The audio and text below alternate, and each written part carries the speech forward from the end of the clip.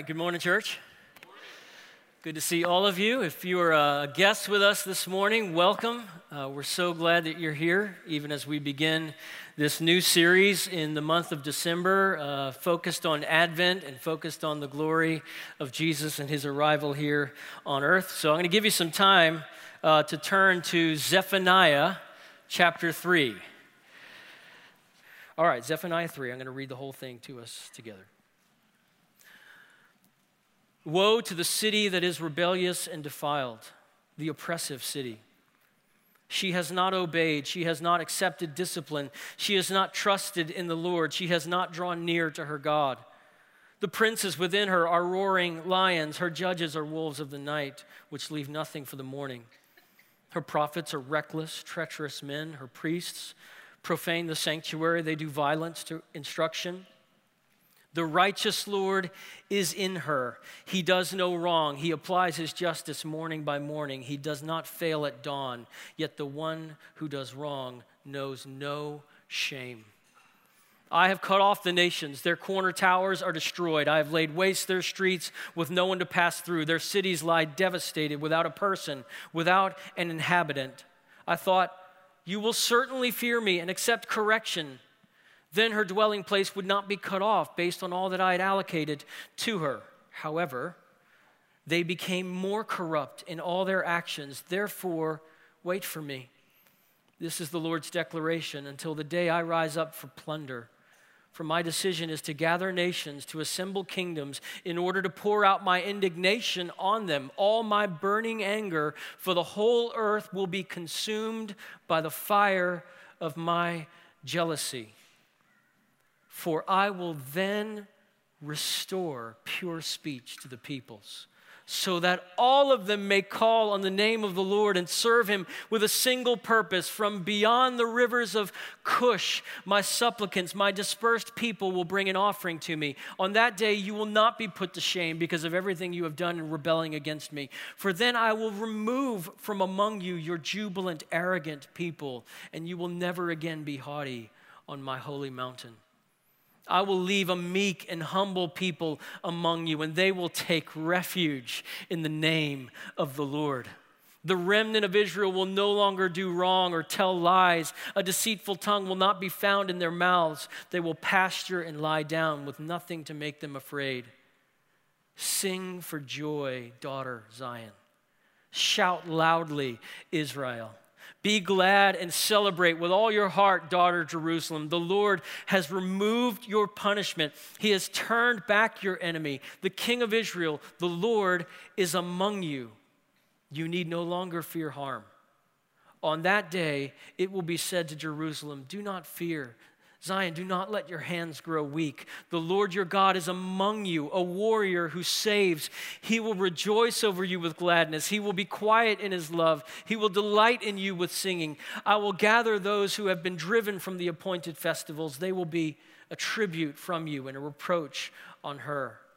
Yes, at that time, I will deal with all who oppress you. I will save the lame and gather the outcast. I will make those who were disgraced throughout the earth receive praise and fame. At that time, I will bring you back. Yes, at that time, I will gather you. I will give you fame and praise among all the peoples of the earth when I restore your fortunes before their eyes. The Lord has spoken. Advent means arrival. So when we talk about the advent of God, the advent of Jesus Christ, we're talking about Jesus Christ, God making landfall, God getting here. And in Scripture, when God arrives, the idea of God coming to earth is a mixture of thrilling and terrifying. It's both of those things. The Advent text in the Bible, they have dark tones, they have minor key, they also have jubilant praise and festivity. You think about, for example, the first Christmas carol, often called the Magnificat, written by Mary, the mother of Jesus herself. She hears, you're going to give birth to the Christ child. She writes the first Christmas carol. What does it sound like? Here's part of it. He has done a mighty deed with his arm, that is God. He has scattered the proud because of the thoughts of their hearts. He has toppled the mighty from their thrones and exalted the lowly. That is this first Christmas carol. Mary wasn't, rocking around the Christmas tree. This wasn't just some kind of trivial dance. There's gravity. There is moment. There's significance in the arrival of God in the person of his son, Jesus. It's a Christmas carol there in Luke chapter 1, and you can see the rest of it, but it's gritty. It's got gravitas. It's not just sentimental. It's not just syrup. It's got substance. It's about collapsing thrones. It's about humble lords. It's filled with dramatic reversals where the hungry, she writes, are satisfied and the rich are sent away empty-handed.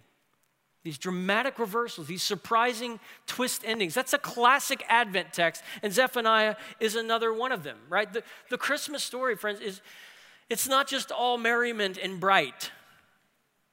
And we need it to be that way because, honestly, what's the world that we live in? We need Christmas to meet broken. We need Christmas. We need Jesus. If he's going to come, we need him to come all the way into this present darkness and deal with reality the way that it genuinely is. We need Christmas to have minor key. We need it to have dark themes as well. Look, let's just face the world that we live in. It's not draped in tinsel out there. It's not draped in Christmas lights. There are deep, profound realities, suffering, challenge, unbelief, rebellion in this world. Even in this room, think about it. There are people in this room barely hanging on. Maybe look good on the outside. Internally, your world is totally coming unraveled. You need something more than just cliches and platitudes. You need a Christ that will come all the way into the wreckage of what's there and start writing redemption on the walls and start writing a new story, right? That's what we need. We need Christmas to get real. We need a redemption project that starts in the ashes of the mess that we've made or the mess that we are, or the mess in this world. In Zephaniah 3, so it's a less familiar Advent text than, say, Isaiah chapter 9, and the government will be upon his shoulders and so forth, or Luke chapter 1 in the Christmas carol of the Magnificat. But it's an Advent text nonetheless, and it's Advent text in this sense. Zephaniah 3 tells us what happens when God gets here. When God gets here, these are the kinds of things he starts doing. And we see these things. As you fast forward from Zephaniah 3 and you watch the life of Jesus and you see shadows of all of this stuff, even in his first coming, you see these things are the kinds of things he's after. They're being addressed. And when he comes back, these are the things that as he descends, he clicks the apply button and this stuff happens in the world, all over the world. The kingdoms of this world become the kingdoms of our Lord and of his Christ. And so we're going to see two things unfolding in this text, two realities that Christmas addresses. Number one, justice. Evil gets an answer.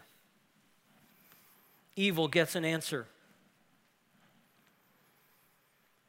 A name that might not be familiar to many of us is the name Martin Niemöller. He was a German theologian and a Lutheran pastor. He was considered by some of his countrymen to be, quote, the most potent power against Hitler's dictatorship. But he was captured in 1938, and he would eventually be liberated by U.S. forces, actually, in 1945. But he didn't know that in 1944. And on Christmas Eve in 1944, he preached to his fellow prisoners in the Dachau concentration camp. And he began with these words, which will be familiar to us, but imagine hearing these words bouncing off the walls of a concentration camp. Fear not, for behold, I bring you good tidings of great joy. The dissonance, right? Good tidings of great joy, which shall be to all the people. For unto you is born this day in the city of David a Savior, which is Christ the Lord. And after reading that text, these were the first words in his sermon. When Christmas must be celebrated in captivity, it is naturally a rather dismal affair. And then he follows with these words. There is no feast in the course of the year that moves us so deeply as Christmas, that brings back so many cherished memories and intimate memories, that awakens in us such strong and deep longings for what has been taken from us. Christmas Eve, 1944, in a concentration camp in Dachau, they needed Christmas to get gritty. They needed it to be real. They needed it to enter into real brokenness and fallenness. Here's the point in your notes. Sins committed against us will be judged by God. It's not a syrupy story of sentimentality. In history, God acts on behalf of his people. He rescues his people. He saves them through judgment. You follow that story, runs through the whole Bible. You can pick it up in Exodus when the people are groaning under oppression in Egypt under Pharaoh. And what is Pharaoh doing? He's tossing their babies into the sea. And what does God come and do? He comes and tosses Egypt into the sea. He saves through judgment. He answers evil. Remember, even in the New Testament, when Paul is writing in Romans chapter 12, he says, do not, brothers and sisters, do not avenge yourselves. And then what does he say next? Leave that to God. For God, it is God who says, vengeance is mine, I will repay, says the Lord. You follow that story from Exodus all the way to the New Testament, all the way to the book of Revelation, when the martyrs who had been slain for proclaiming the gospel. And what are they crying out before God Almighty? They're saying, how long before you balance the scales? When are you going to make it right? When does the other shoe drop, the shoe of justice for all that's been done wrong here? Is it, look, we're back in Zephaniah. We're back in 620 or so BC. What's happening around us? Well, 100 years ago, the northern kingdom was completely wiped out by Assyria. And about 100 years ago, at that point, the kings, even in the southern kingdom of Judah, became puppet kings, vassal lords underneath Assyria, doing whatever Assyria asked us to do and paying tribute to stave off their appetite. Hey, don't come down here, we'll keep paying you. That's the reality even in the southern kingdom. You back up into Zephaniah chapter 2, the chapter just before the one that we're reading here, and you see toward the end of that chapter, you see this list of nations. There's this growing list of nations as you read through the chapter. If you're a nation in the 7th century BC, ancient Near East, you don't want to be on that list of nations in chapter 2. Why? Because it's a hit list. And the trigger man is God. And the list is not just some random smattering of nations. These are the perennial enemies of God's people, the ones who had subjugated and oppressed God's people for centuries. And so he says, Philistia, I'm coming after you in verse 5. He says, Moabites, Ammonites, verse 8, coming after. The other shoe is going to drop. In his name, all oppression shall cease. It's an Advent hymn. You know, there are viral videos out on YouTube, and sometimes they're even called bully fails. And I think the first bully fail video that ever came my way, I saw it was a camera outside of a gas station picked up what happened where two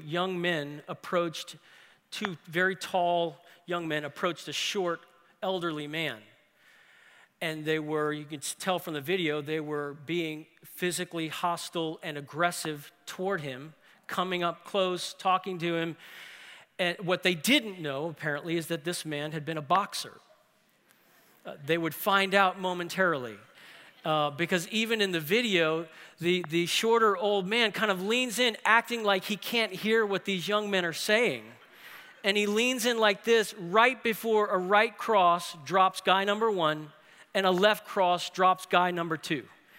2 hits, and these two younger tall men are both on the ground, out cold, right? They had no idea what they were coming up against. Well, you come into Zephaniah chapter 2, verse 12 and verse 13, and Zephaniah names the 2 biggest punks in the ancient Near East neighborhood, and their names are Cush and Assyria. And Zephaniah 2 is sort of a gas station camera looking at what happens here. And there's a right cross, and there goes Cush. And there's a left cross, and there goes Assyria. Look at verse 13. He will also here comes that right cross. He will stretch out his hand against the north and destroy Assyria. He will make Nineveh a desolate ruin, dry as the desert. Verse 15, this is the jubilant. That word can be translated carefree. They don't have a care in this world, right? The jubilant city that lives in security, that thinks to herself, I exist and there is no one else. Those are dangerous words. And they say in verse 15, what a desolation she has become. What's happening there as you read, what a desolation she has become. That's Israel humming joy to the world. That's Israel saying, in his name, finally, oppression ceases. Because for 7th century BC Israel, there's no way to sing joy to the world with Assyria sleeping in the next room. Because every time they come in here, they oppress God's people. Look, we need to read the Bible in its own context. The Bible is not a manual for how to be a good hippie. It's not just this passive, peace-loving Jesus kind of book. Yes, there are places in the Gospels where you see turn the other cheek, for example, where you're getting this clarification moment that God's kingdom is no longer confined to the boundaries of Old Testament Israel. And therefore, God's kingdom is no longer defended by swords on behalf of the people of God in the Old Testament. But look, just because we come into the New Testament and the church is called to put down their swords doesn't mean God puts his away. He doesn't put his sword away. He doesn't let go of that. And friends, the point of this is, it's good news that God doesn't put his sword away. John Lennon's lyric, imagine there's no heaven. It's easy if you try. No hell below us, above us only sky. In Lennon's imagination, you keep reading the rest of that song, he thinks that's the perfect world. That's when we've arrived, when we realize there's nothing under, there's no hell below, there's no heaven above, there's no one looking, there's no one watching, above us only sky. Look, that song might sing in Woodstock in 1969. It won't sing in Dachau. That stuff won't fly in Auschwitz. That won't fly in Exodus chapter 1 under Pharaoh's oppression. The people would say, above us only sky. Are you saying he's not watching? Are you saying God doesn't care about what's happening down here to us and to our children as my son just got tossed into the ocean? No one's watching. Above us, just sky. You listen to our spiritual ancestors in the Old Testament. They're gritty. Their faith is gritty. Listen to Psalm 94, verse 3. Lord, how long will the wicked celebrate? They pour out arrogant words. All the evildoers boast. Lord, they crush your people. They oppress your heritage. They kill the widow and the resident alien and murder the fatherless. They say the Lord doesn't see it. The God of Jacob doesn't pay attention. In Psalm 94, friends, the only ones singing above us only sky are the oppressors. In Auschwitz, the only ones singing above us only sky were the ones turning on the showers, not the ones having to walk in. Christmas is gritty, and it better be. It needs to be. The Christmas carol that we were singing just a moment ago, O Holy Night, again, it captures that connection. Chains shall he break, for the slave is our brother, and in his name all oppression shall cease. Christmas isn't good news for everybody. God with us isn't good news for everybody. Justice will be served. There is a day of reckoning. Christmas is good news for the humble, for the broken, for the penitent, for the weak. It's bad news for the proud, the self-righteous, the powerful in this world who oppress God's people. God will intervene on behalf of his people. Next point, sins we commit will be judged by God. Sins we commit will be judged by God. So there's this strange transition as you move from the end of chapter 2 to the beginning of chapter 3. So you come to the end of chapter 2, and there's all these grocery list of nations, the hit list of nations, and then it comes and laser focuses in on Assyria, right? And then you come into chapter 3, verse 1. Ignore the chapter breaks. They weren't there in the original. Just pretend you're keeping on reading. You don't even know there's been a chapter break. And as you keep reading, you think we're still talking about Assyria. We were just talking about Assyria, but look at verse 1 of chapter 3. Woe to the city that is rebellious and defiled, the oppressive city. Yeah, we're talking about Assyria. There's been no transition. But look at verse 2. She has not obeyed. She has not accepted discipline. She has not trusted in Yahweh.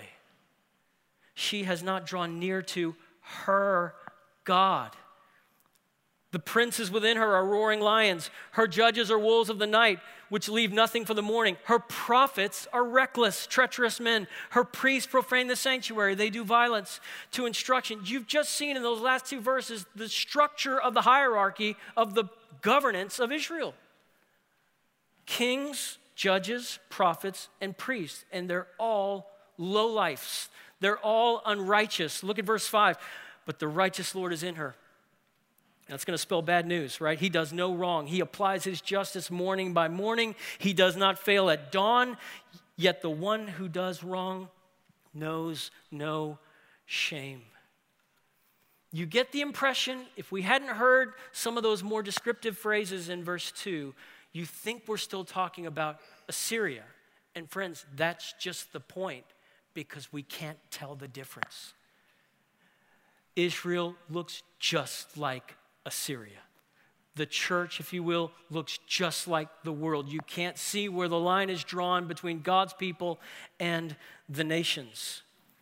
And the corruption is total. It's top to bottom corruption. In verse 3 and 4, there again, princes and judges. So there's the government and there's the justice system, and it's a wreck.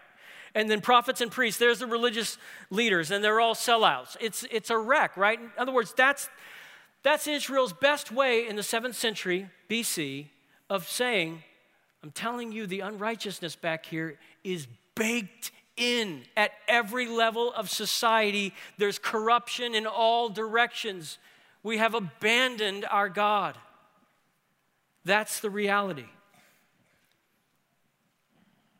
The idea of being one way on Sunday and another way on Monday through Saturday is not a new idea. It's not a new concept or a new practice. It is very, very old. You read the Old Testament prophets, and they're all over Israel's case for that very reality. Jesus, you come over into the New Testament, he's warning religious leaders about the danger and the threat and judgment that comes to hypocrites. They come and they gather around the waters of the baptistry there at the River Jordan, and he says, who warned you to flee the wrath to come? I'm coming for you, you hypocrites. It stalked the whole of church history, this double life thing. And it's seen in such a glaring way. For example, I was reading earlier this year the life and work of Frederick Douglass, who was a powerful force for the cause of abolition of slavery. He himself was a former slave, and he describes in his writing, his autobiography, what it was like from the inside, what he saw with his eyes, what he heard with his ears. He talks about things that happened to his own aunt. Horrible, horrible things. And toward the end of the book, he quotes a well-known anti-slavery hymn. And note this double life theme that's here. I'm going to read a few stanzas of it. Come, saints and sinners, hear me tell how pious priests whip Jack and Nell, and women buy and children sell, and preach all sinners down to hell, and sing of heavenly union. They'll loudly talk of Christ's reward, and bind his image with a cord, and scold and swing the lash abhorred, and sell their brother in the Lord to handcuffed heavenly union.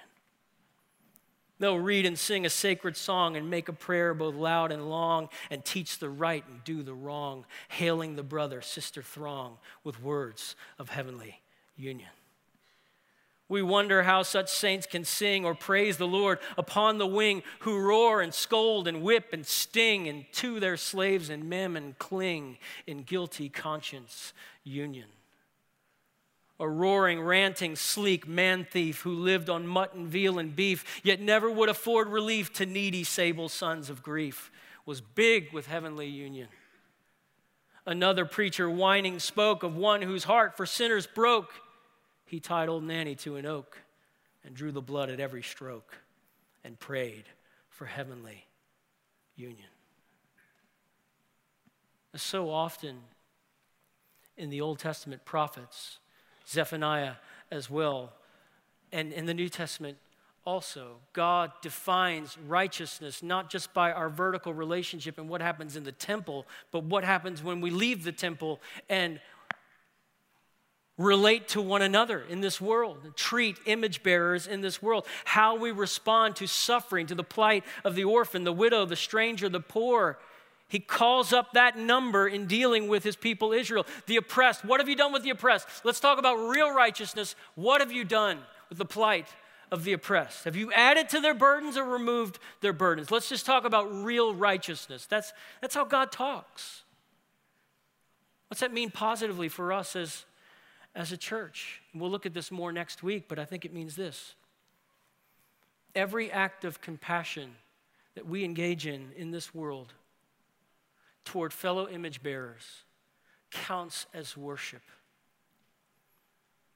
God cares deeply about that kind of concrete righteousness. Every time we speak up for the oppressed, every time we out the oppressor, every time we talk and speak up for those who can't speak for themselves, we are reflecting the image of our God, whose name is defender of the afflicted. He names himself in that way. You think about this motif, this strand of Old and New Testament teaching in light of Christmas. Jesus Christ, friends, made real contact with the real world. And when he came, he tweaked something. In other words, he didn't leave this to the church and say, hey, you're at your own resources. You got no power to actually do some of the things that I was doing. No, it falls to us. The powers of the age to come have spilled out onto the church through the giving of the Holy Spirit so that we're supposed to be shining out this very same purpose. When a broken world says, where is Jesus? The church should say, he's right here. Watch this. Not just in our talk, not just in what we sing when we gather together, although it should be that too. The world should be able to come in. Let's just talk about our gatherings. The world should be able to come in here, listen to us sing, listen to what we study, and overhear and eavesdrop on the message of the kingdom. And overhear us saying, hey, here's the story. So glad you're here. We've been shown mercy. We haven't figured this out. We haven't gotten our act together. Somebody came for us. He freed us. We were addicted to stuff that was killing us. We were running in the wrong direction. We were resistant to God. He rescued us from certain judgment. That's our story. Jesus came and he lived this perfect life, and then he took our guilt, our shame, our crimes against the holy God, and he absorbed the full impact of God's justice against my sin, and then he rose again 3 days later. And now there's life, and now into these broken places, there's life. He started writing a new story. That's the message they should hear. And what should they see in our lives? We ought to be able to say, hey, you doubt this? Look at this brother over here. Look at the way he's living his life. Look at this sister and all the places she goes and takes this message of light into darkness. Look at this family over here. Look at them learning to live under God's word together. And look at this marriage. Nobody thought restoration was possible. Look at that. Who could explain that? It's the powers of the kingdom of God breaking in to the lives of believers. There's a second movement here.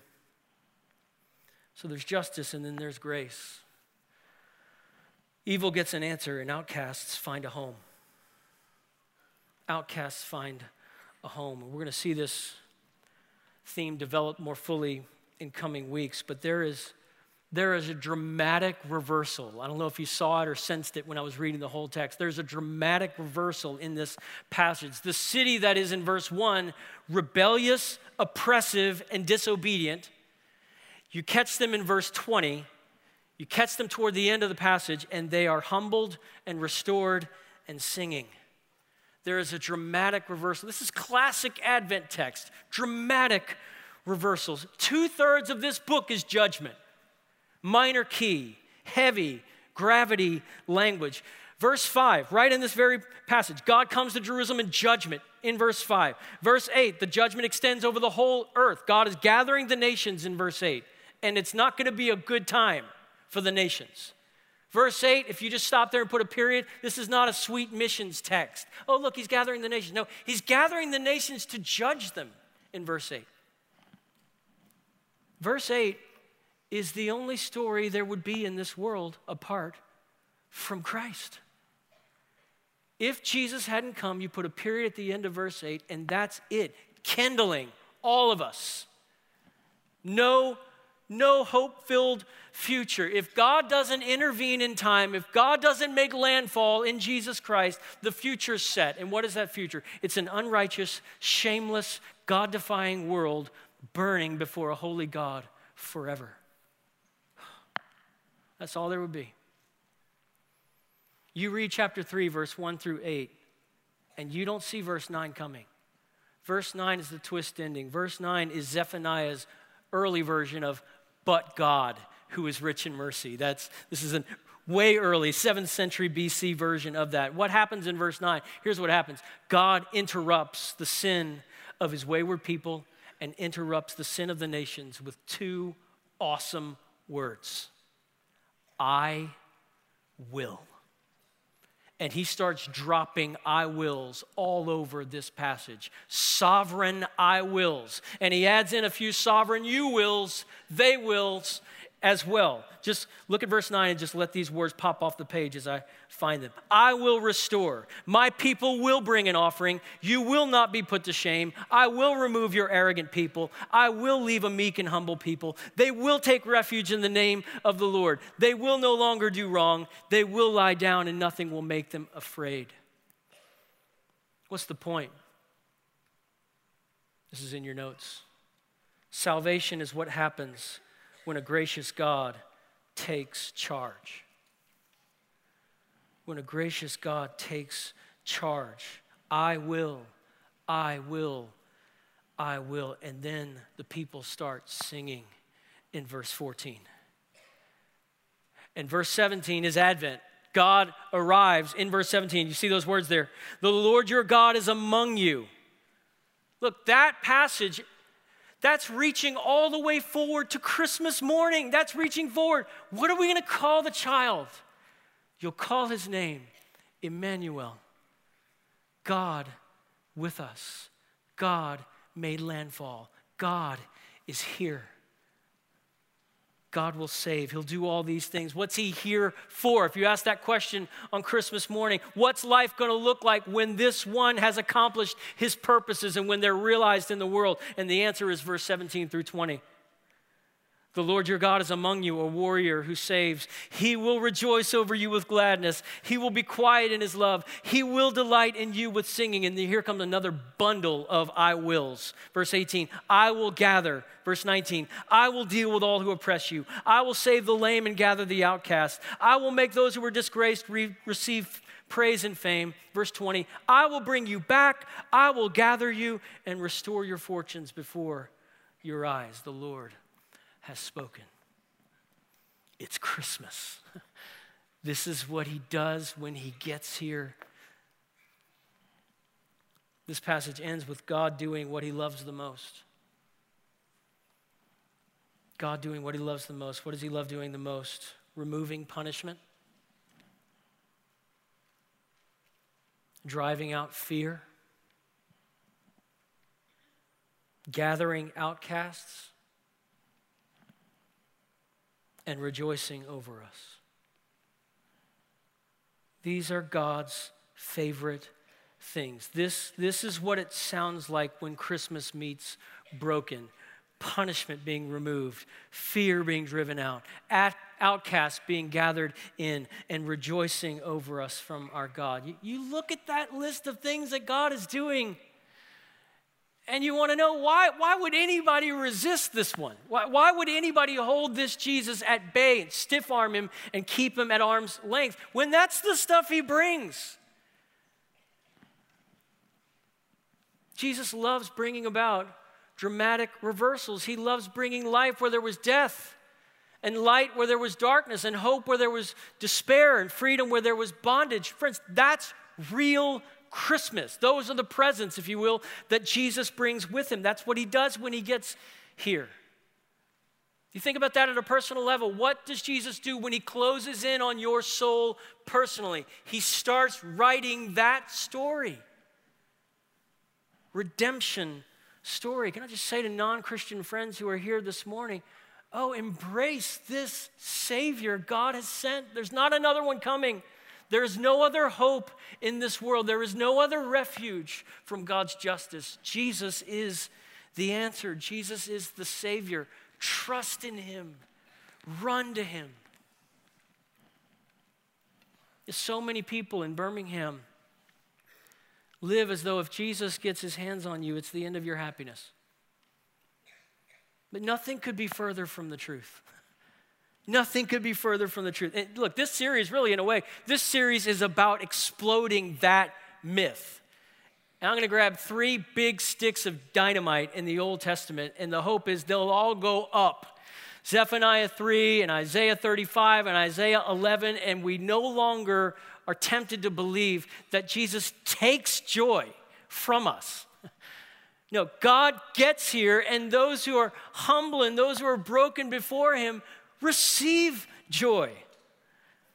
Look, when Jesus Christ closes in on your soul, when Jesus Christ, let there be no mistake, when he gets his hands on you, it feels like rescue.